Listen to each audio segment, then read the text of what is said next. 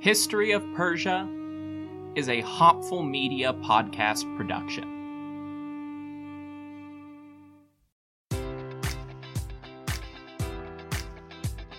Enjoy all your favorite sports like never before at BetMGM. Sign up using code Buckeye and receive up to $1,500 back in bonus bets if you don't win your first bet. When you register with BetMGM, you'll get instant access to a variety of parlay selection features, live betting options, and the best daily promotions in the business. And with BetMGM at your fingertips, every play and every game matters more than ever. Place your money line, prop, or parlay bets with the king of sportsbooks today. Sign up using code Buckeye and receive up to $1,500 back in bonus bets if you don't win your first bet.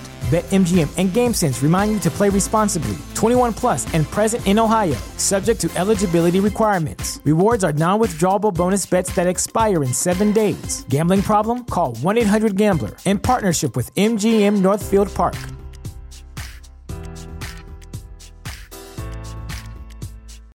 You know how to book flights and hotels. All you're missing is a tool to plan the travel experiences you'll have once you arrive.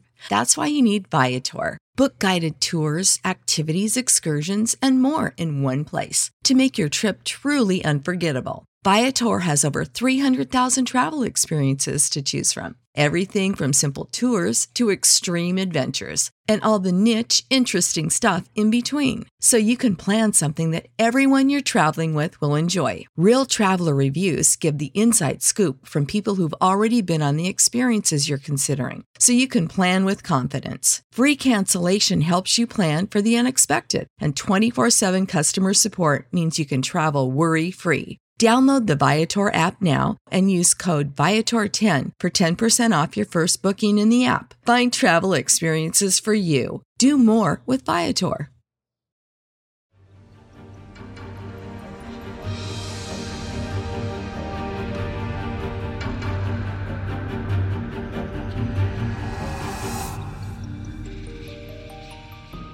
Hello everyone, welcome to the History of Persia. I'm Trevor Cully, and this is episode 69, Musical Thrones. Last week, we had a bit of a change of pace, discussing non-Iranian, non-Zoroastrian gods that were nonetheless embraced and respected by the Persians in the territory they saw as Iranian. This week, I tried to write this episode as one of our usual family tree episodes that I've been doing at the end of every king's reign since Cyrus the Great. I also tried to write the episode about buildings and architecture as a standalone too, but there's just not enough information on Artaxerxes I to really justify these as standalone topics. I considered combining the building projects and the family tree into one episode to maintain the usual format, but the family tree stuff was just me beating around the bush for 4 pages. Plus, that ending in 67 was pretty good. In reality, everyone we know in Artaxerxes I's family is either so minor that I can get them out of the way really quickly, someone we've already discussed, or an important player in the next bit of narrative. So I'm just going ahead with the story. For family tree purposes, we really only need to talk about Artaxerxes' more immediate relations. As Darius's sons and grandsons go on, they kept having kids, but those heirs are ever more distant from the royal family, and less germane to the topic at hand. Some, like the satraps of Phrygia and Lydia, will pop in and out of our story. Others, like the Megabyzid family, have been in the limelight more recently, and there's not much more to say about them. Of course, we all know Artaxerxes' late father, Xerxes, and we've heard quite a few stories about our current queen mother, Amestris. Amestris liked to intervene in her son's politics just enough to make sure all the right people got executed in a suitably cruel fashion for whatever their crimes were. Going into the 420s BC, she was actually still alive, which is pretty good considering her son was in his 60s, and it was the 5th century BC. She had to be in her 80s at least, which isn't insane, but is pretty damn impressive all things considered. Ultimately, though, Amestris did die sometime around the early 420s. Artaxerxes' siblings were marked by tragedy. His eldest brother, Darius, was murdered in the conspiracy that brought Artaxerxes to power. His next elder brother, Hystaspes, was killed after trying to seize power for himself. A third brother, or maybe half-brother, Tithrostes, was killed by the Athenians in the Battle of the Eurymedon. His fourth brother, Artarius, was the satrap of Babylon, and had his own adult son, Menosthenes, who fought with Megabyzus. And we will come back to Artarius later in this episode. He notably joined their sister, Amytis, in negotiating the end of Megabyzus' revolt, and last time we covered Amytis' own death and sexual assault at the hands of Apollonides of Kos. Amytis, and by extension Artaxerxes, had two sisters, or at least half-sisters, Rhodogune and Ratashta, who very well could be the same person. Both are simply mentioned by Ctesias and a Persepolis treasury tablet respectively. They're just names to us. Now, we've known in a kind of abstract sense that all of the great kings have had concubines from the start. It's just a thing that ancient kings did. Every now and then there's an outright illegitimate child mentioned, or maybe just a daughter whose name and parentage doesn't get brought up. Those are the children of Achaemenid monarchs and their concubines, the women they were interested in who happened to not be from the Persian noble families. Babylonian noblewomen, Jewish noblewomen, really pretty peasant girls. They all fell into the broad category of royal concubines. The noble concubines and their daughters generally counted as dukshish, royal women, as far as we can tell in terms of social status. Illegitimate sons weren't typically in line for the throne, but had all of the other military and political opportunities as their full-blooded Persian brothers. This is where a lot of those unnamed daughters we see occasionally usually come in. As royal family members that were removed from the line of succession, they could safely form marriage alliances with other Persian families, or even provincial nobility without threatening the dynasty. Because their children weren't legally in line for the throne, they couldn't challenge the legitimate sons of the king for their throne. We don't have a lot of unnamed children of note under Artaxerxes I, but there are a few. 11 otherwise unknown sons are easy to get out of the way because all I can say is that they existed and they were illegitimate. We've also got one unnamed daughter to address. As usual, we know her primarily because she got married to someone who one of our sources wanted to connect to the royal family. In this case, she married a general named Hieramenes, who was stationed in Anatolia.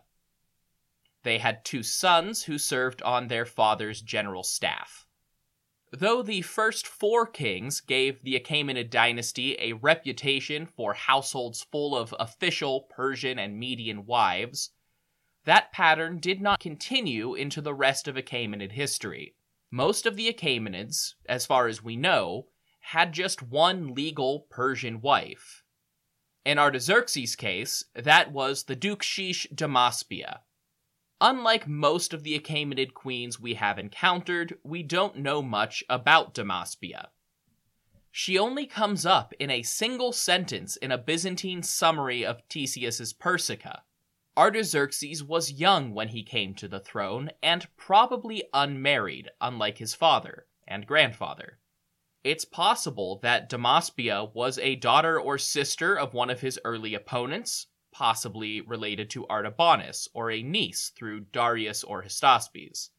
She also could have been an unknown political union.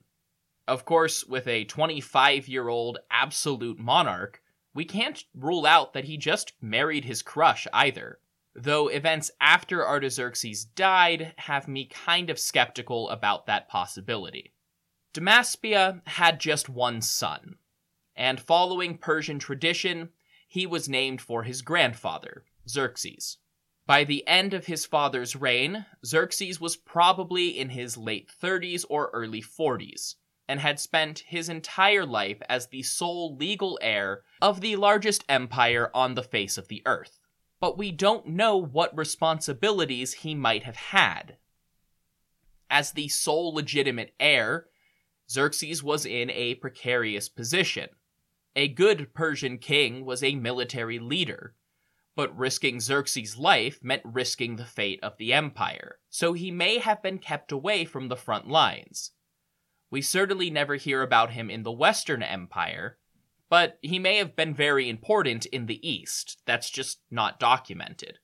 Given the conventional royal wisdom that a king needs an heir and a spare, a second son in case something happens to the heir, it seems likely that Artaxerxes and Damaspia had daughters, but we know so little about both Damaspia and Artaxerxes' potential daughters that it's pure speculation. Artaxerxes had the epithet long-handed, which some historians have interpreted as referring to a literal physical malady where one arm or hand was longer than the other. We also know that one of his sons saw many children die in infancy, so it's possible that we're dealing with some kind of hereditary disability in here somewhere, but obviously that's not the sort of thing we have great evidence for 2,400 years ago. Beyond a small graveyard full of siblings and a very small official Persian family, Artaxerxes' household consisted of a healthy number of illegitimate children and grandchildren, and this is where the trouble starts. Not long after Amestris died, her son followed her into the grave, probably also just succumbing to old age. According to the Babylonian archives of the Marashu family, Artaxerxes died in late December 424 BC, probably while living in the palace at Susa. And so passed Artaxerxes I, Artaxerxes, who was about 66 years old and had been the great king, the king of lands, the king of Persia, the pharaoh Arwahasheshesa, and the king of kings, Kashayathia Nam, for 41 years. His sole legitimate heir, Xerxes, was alive and well to become the new king, Xerxes II. But then a new version of an old question reared its head. What made a Persian king? Was it primogeniture or porphyrogeniture? Excuse the Latin, but being firstborn or being born a royal just don't sound quite as dramatic. See, we actually know a few of the names from Artaxerxes' many concubines because their children turned out to be some very important people. First on that list is Alagune, a Babylonian woman, and her son Sogdianos. We know that Greek sources reported a lot of Persian nicknames as if they were personal names in this period. So Sogdianos may be an epithet of some kind rather than an actual name.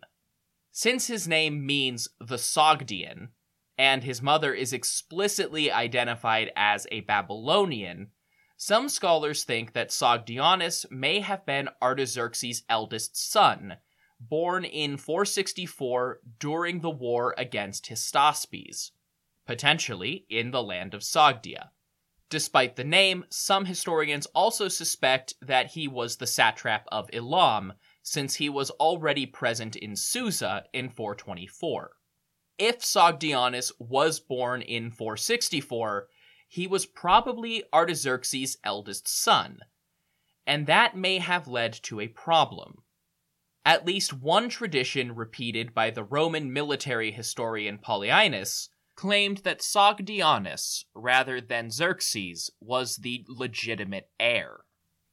No modern historians accept that account, as every other source agrees that Xerxes was the true heir, including Ctesias, who had the opportunity to speak with eyewitnesses. But Sogdianos could have claimed legitimacy on the basis that he was Artaxerxes' firstborn, regardless of his mother's legal status or Darius the Great's earlier precedent. And in the end, he seems to have done this. He reached out to some influential people in the Central Empire and conspired against Xerxes II. It was really a dream team conspiracy. An important eunuch already at court named Pharnakius and a military commander called Bagoratzos signed on. Sogdianus also had the support of his uncle, Artarius, the satrap of Babylon. Artarius was, coincidentally, the last living son of Xerxes, and he sent his own son, Menosthenes, to Susa to aid in the plot against Xerxes II. And so, for the second time, a shadowy cabal of advisors, military leaders, and the satrap of Babylon assassinated a king named Xerxes in the palace at Susa. This is once again one of those things that would seem too intentional if all of our sources didn't agree. And so passed Xerxes II, Kashaya Arsa, who was less than 40 years old and had claimed to be the great king, the king of lands, the king of Persia, and the king of kings, Kashayathia Yanam, for 45 days. Menosthenes was appointed as the Hazarapatish of Sogdianus' palace guard, and Bagoratzos was put in charge of the funeral procession, ferrying both Artaxerxes and Xerxes II's bodies to Persepolis for their respective funerals.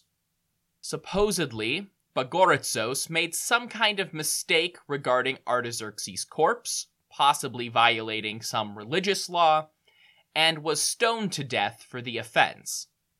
It's also possible that Sogdianus just used him as a convenient scapegoat for Xerxes' assassination at the time.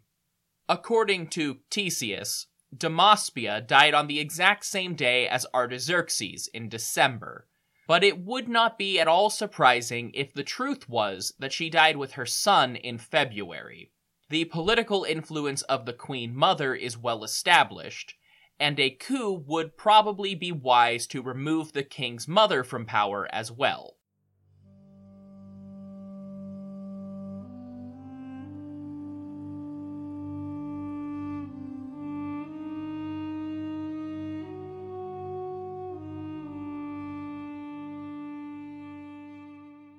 I routinely wish that I knew more languages. Even right in the middle of the US, I run into Spanish speakers all the time, and my social media always has a little Persian, Arabic, some Dutch and German. Rosetta Stone does help.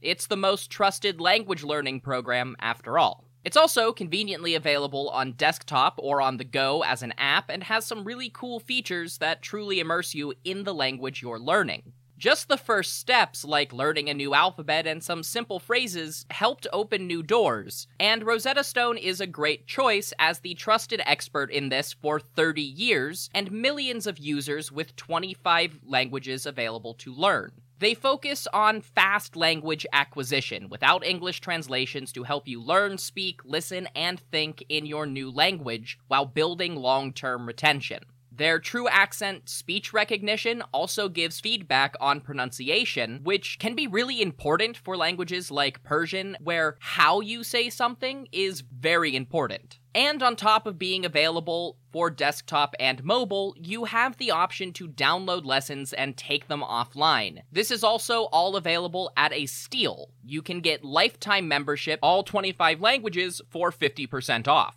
Don't put off learning that new language. There's no better time than right now to get started. For a very limited time, History of Persia listeners can get Rosetta Stone's lifetime membership for 50% off. Visit rosettastone.com/today. That's 50% off unlimited access to 25 language courses for the rest of your life. Redeem your 50% off at rosettastone.com/today today.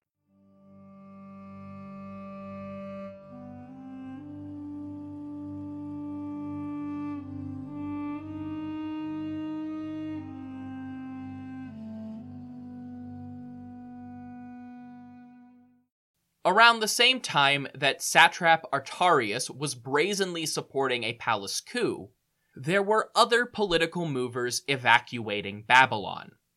an indisputably illegitimate son of Artaxerxes, had been renting a house in the city, but moved out on February 13th, 423 BCE, right around the time that Xerxes II was murdered. We can thank the Marashu family for keeping such detailed archives to help us keep track of these things. This was Ochus, the son of another Babylonian concubine named Cosmartadene. Ochus was actually the satrap of Hyrcania, but like many Persian nobles, he was able to delegate responsibility to his subordinates and live in the more lively cultural centers of the empire for at least part of the year. There's a chance that satrap of Hyrcania also means that he was either the satrap of Parthia or of Chorasmia, and the Caspian steppe as well. Hyrcania itself would have been a pretty minor position for Ochus. Not only was he the son of Artaxerxes, but his full brother, a man named Arsaces, may have been the satrap of Assyria, which is obviously an important province. Ochus obviously had connections to the Marashu family, as he was renting a townhouse from them.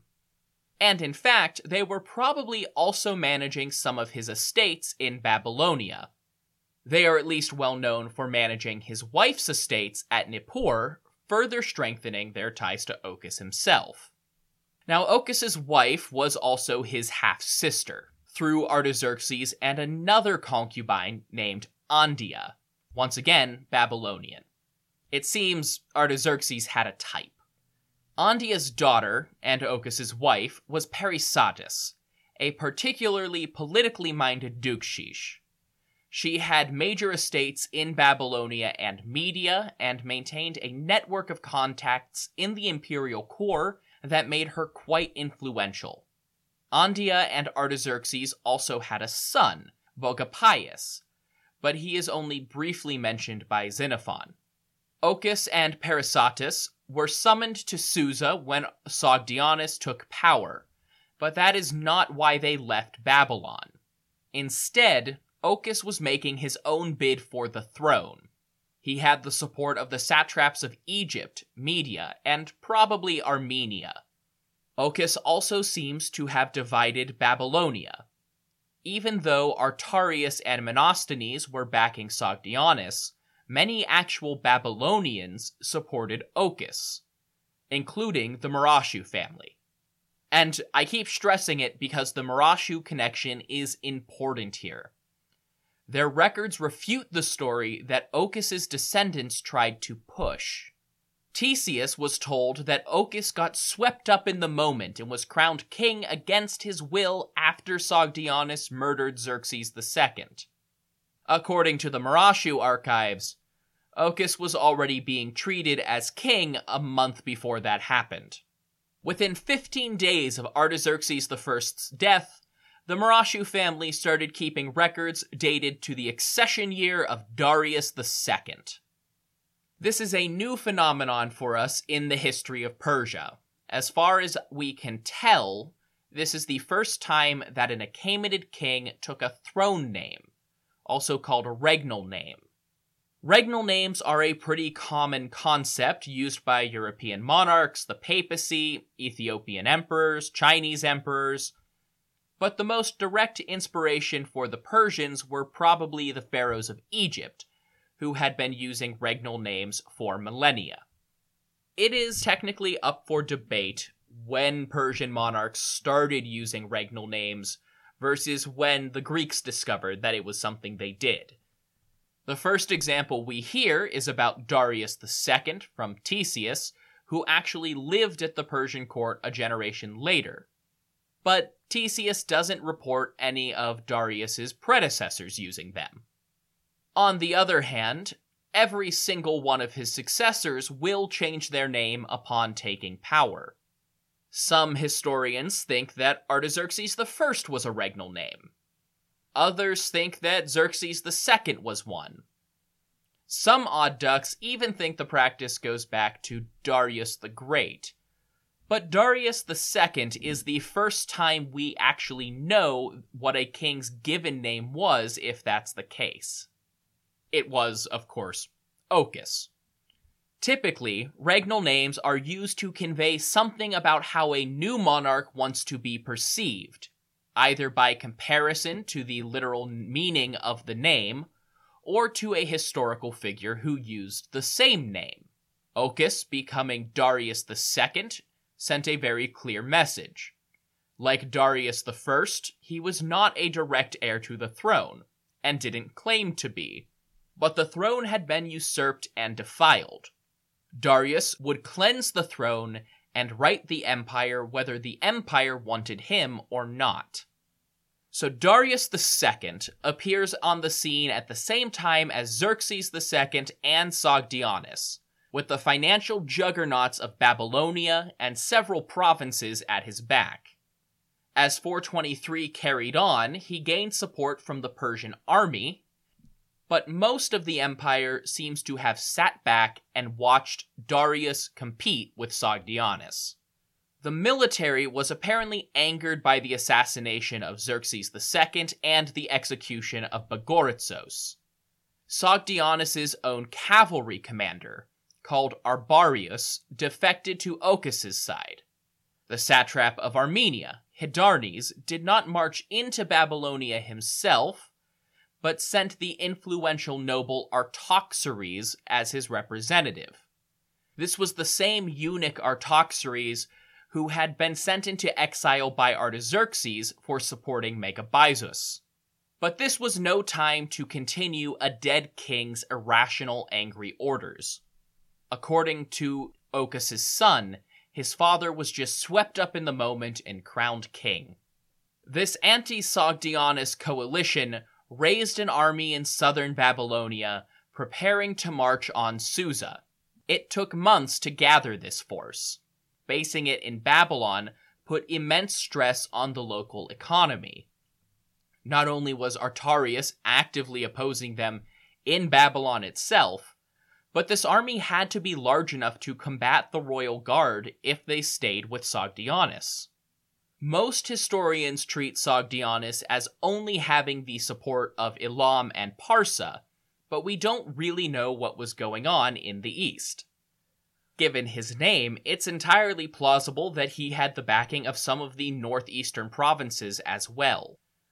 The Marashu family seized on this as an opportunity to increase their own wealth. Most landholders and tenants alike could not afford to support both their regular agricultural demands and the newly christened Darius's military demands on short notice. To make up for a lost harvest or to hire others to fulfill their military obligations, the landowners of Babylonia had to take out loans against their property in massive numbers. I'll just have to post a graph of Matthew Stolper's book, Entrepreneurs and Empire, about the Marashu, because the sudden spike in mortgages in year 1 under Darius II is downright comical. Nothing directly states that this was to support Darius II's army, but there's no evidence of anything else creating massive socio-economic strain in southern Babylonia in 423. Many of the people who had to take out those loans lost the land they used as collateral, and it went straight to the pockets of the Marashu. It took until late in the year before Darius was ready to make his move. Different sources give different lengths for Sogdianus' time in power, but since Ctesias was just one generation removed from these events, I'll stick with his dates. It was apparently August or September now, an absolutely treacherous time of year to fight a war in southern Iran, which may explain why both claimants were open to negotiations. Sogdianus had been stuck in the sweltering heat of Susa, while Darius's allies controlled the usual summer palace at Ecbatana. Darius may have moved to the old Median capital at this point, but he just as well could have been in Babylon preparing for war. Invading Elam from the west was logistically much safer than coming from the north. Darius proposed a parley with his half-brother, swearing sacred oaths up and down that he would ensure Sogdianus' safety if his brother made the same promises. To his credit as the new captain of Sogdianus' royal guard, Menosthenes told his king not to trust Darius. In all likelihood, the son of the satrap of Babylon was familiar with the new claimant to the throne from his own time living in Babylon. But Sogdianus trusted his brother and went to meet him. Darius's men seized him and had him executed by burning him over hot ashes.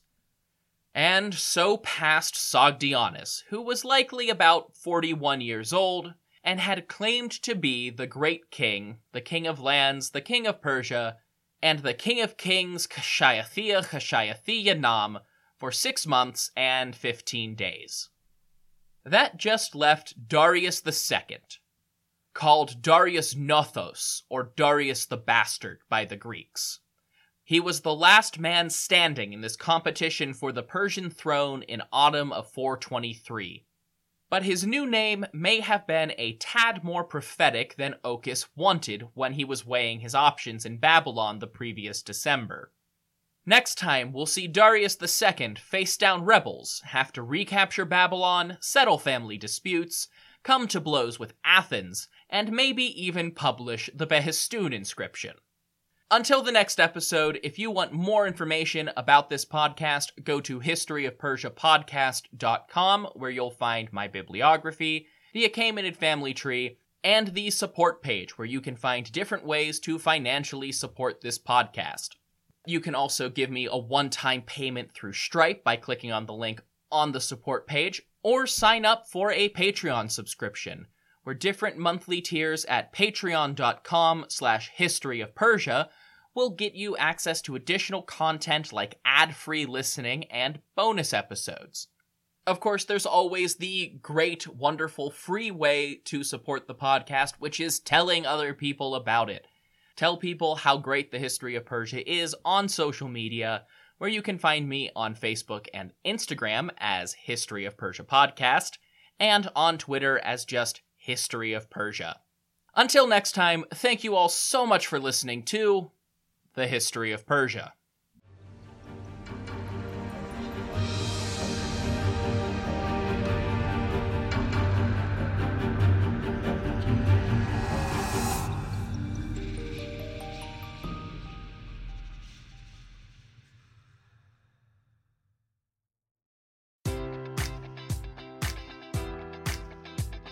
Enjoy all your favorite sports like never before at BetMGM. Sign up using code Buckeye and receive up to $1,500 back in bonus bets if you don't win your first bet. When you register with BetMGM, you'll get instant access to a variety of parlay selection features, live betting options, and the best daily promotions in the business. And with BetMGM at your fingertips, every play and every game matters more than ever. Place your money line, prop, or parlay bets with the king of sportsbooks today. Sign up using code Buckeye and receive up to $1,500 back in bonus bets if you don't win your first bet. BetMGM and GameSense remind you to play responsibly. 21 plus and present in Ohio, subject to eligibility requirements. Rewards are non-withdrawable bonus bets that expire in 7 days. Gambling problem? Call 1-800-GAMBLER. In partnership with MGM Northfield Park.